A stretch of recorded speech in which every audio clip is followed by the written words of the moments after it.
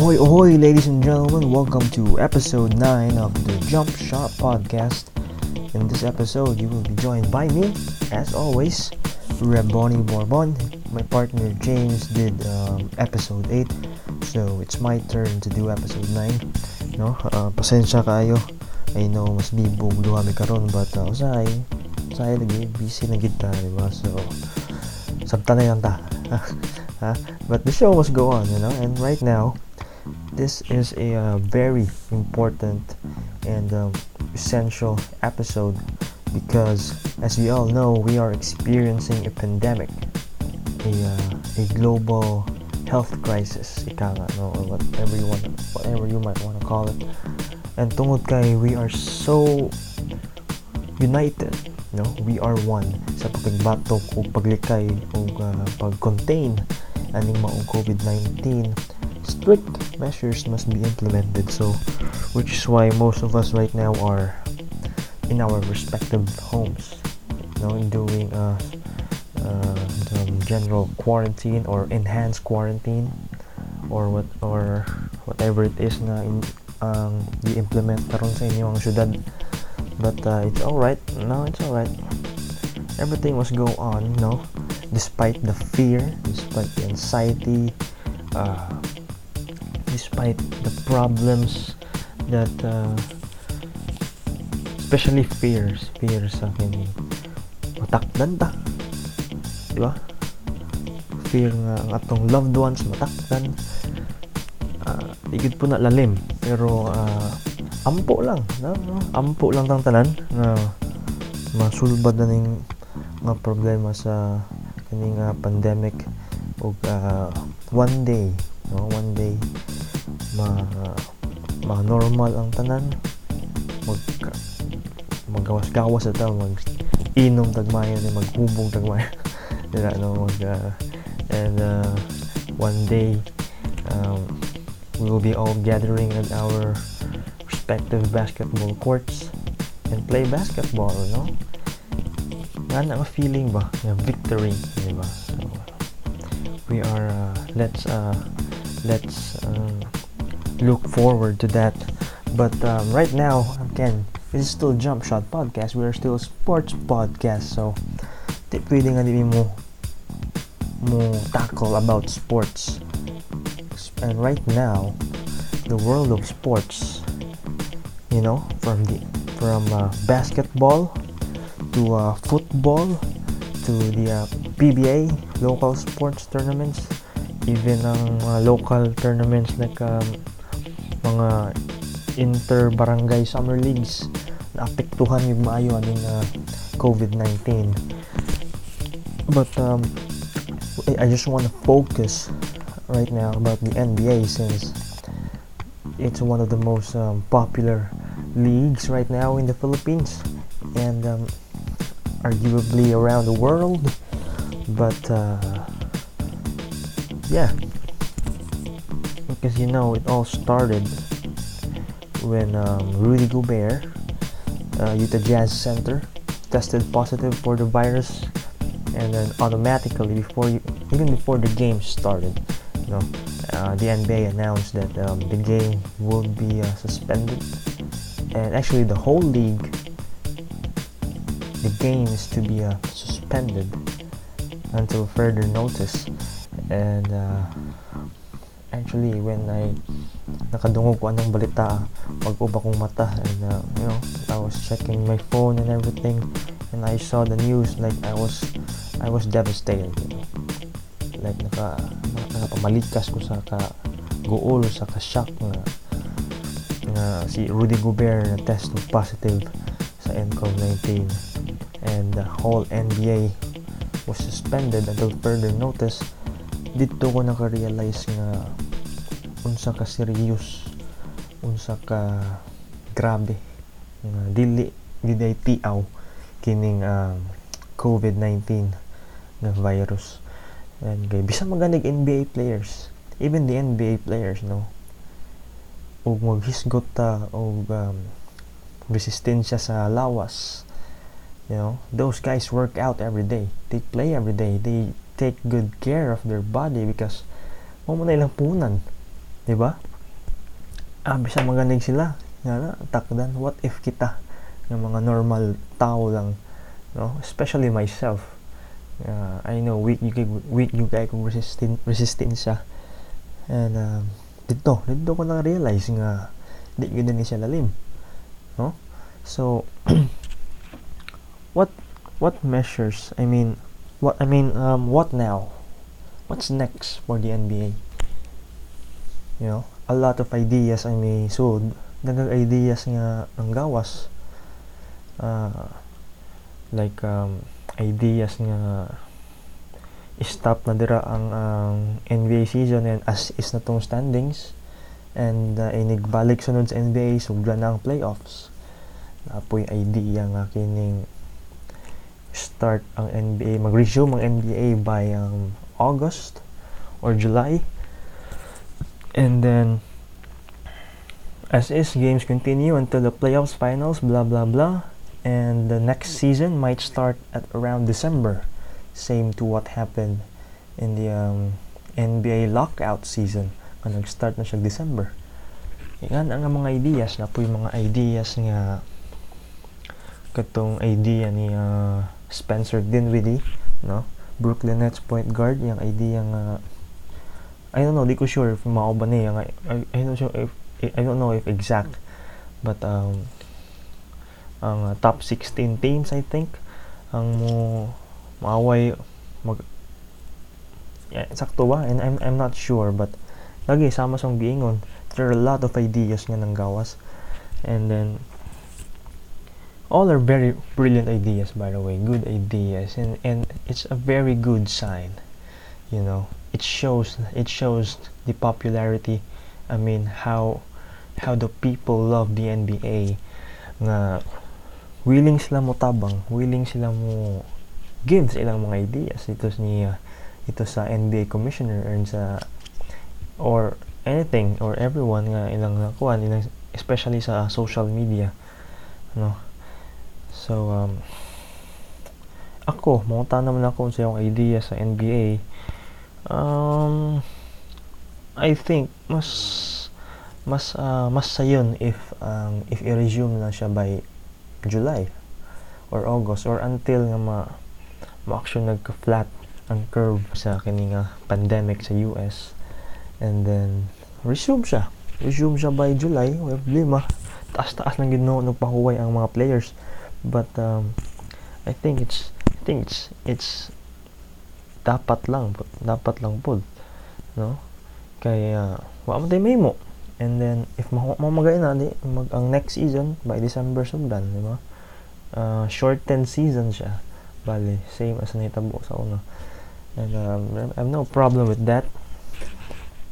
And ako lang one pod is aning pagkahitabo kay I think this would actually give a chance for some teams to how do I say this, recalibrate, you know, for let's say another training camp for them, you know. This would actually give them some time to think, reflect on their performance in the season, and hopefully improve once the NBA season resumes. Pwede na, diba? And then who knows, teams like especially the Western Conference teams who are fighting for an 8th spot in the playoffs, diba? Who knows? And although hopefully not, no, but maybe hopefully not na ang mga top teams mo kuan pud sila mo kining mabaguan sila, masubraan sila ka complacent, subraan sila ka relax nga di na sila maayog dula, then I mean di na kay sila mo do ay lang team performance, di na kay nga pareha sa una, and eventually their playoff rank would go down. I mean, we don't want that to happen, you know, but my point here is actually this is a good this is a good time for all the teams to reflect and improve, no. Maraman po na akong point, no. And then aside sa NBA na postponed sa kining Tokyo 2020 Olympics, and then which is we expected it to happen, you know. And it might be moved, I don't know what year, or is it gonna be moved? I forgot. I think it's gonna be 2022. Is it? Sakto ba? Ano ba? Search na to ba? Alright. So mo lagi to postponed to 2021 guys. I-postpone siya next year. Supposed to be it's gonna be this year, but postponed. And it was expected, you know, because if ako pre-organizer, saan man ako paglihok, saan man ako pag continue to organize gasigi man nga atong lockdown, atong quarantine, di ba? So hindi kita kalihok. So dako kini siya effect sad sa kuan, dako kini siya nga effect sa outcome sa event kay wa ko kay preparation, di ba? And what more, siguro nalipay lang ang ako yung nalipayan nga postpone tungod aning NCOV yang PBA. at least na postpone ang PBA tungod aning kuan, but yeah, I'm sure all of you know my opinion about that league, no? So di na ako kailangan elaborate na siya.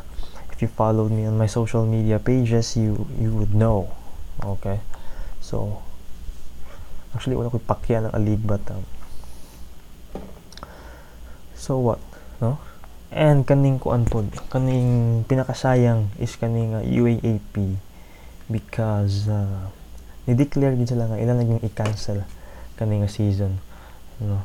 So I guess it's gonna be see you next season for the UAAP. And sayang lang kay mo na to'y start sa ilang volleyball leagues, men and women, and then hitabo ni and then na-cancel, no? Some players nga graduating, dili maka-play silang last season. I mean, naka-play sila but for a short period of time, no? Luoy lang. But I hope you guys are enjoying this podcast right now. Please do follow us on our social media pages, on Twitter, Instagram, Tumblr. You can listen to us on Spotify, in Apple Podcasts, or wherever you get your podcasts. We're there. And episode 08 was just released a few days ago. You can also listen to that on Spotify, and this episode also.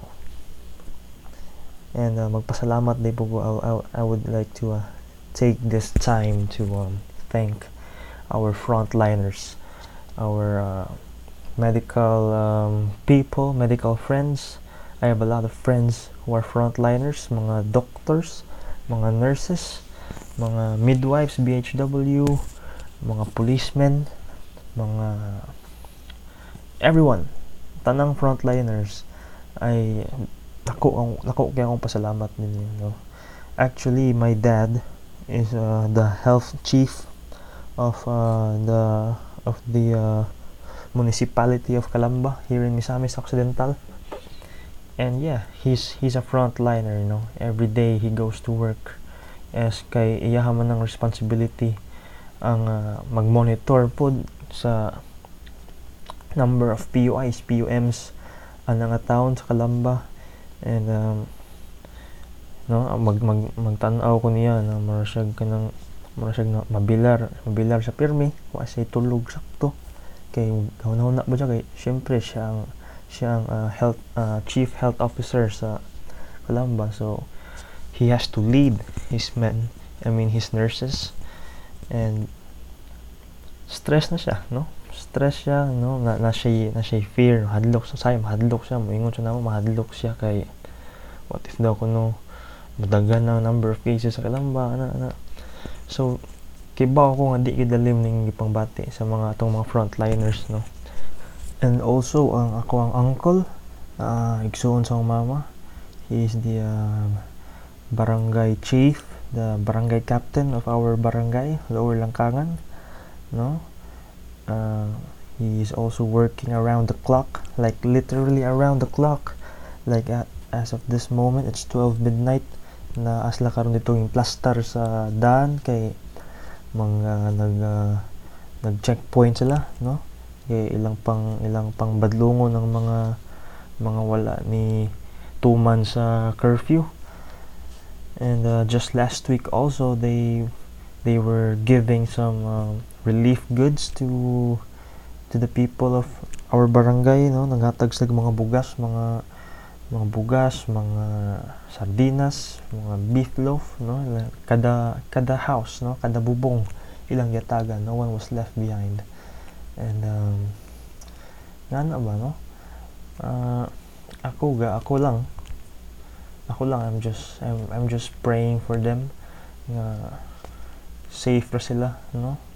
Because these guys they are putting their lives on the line out there, you know?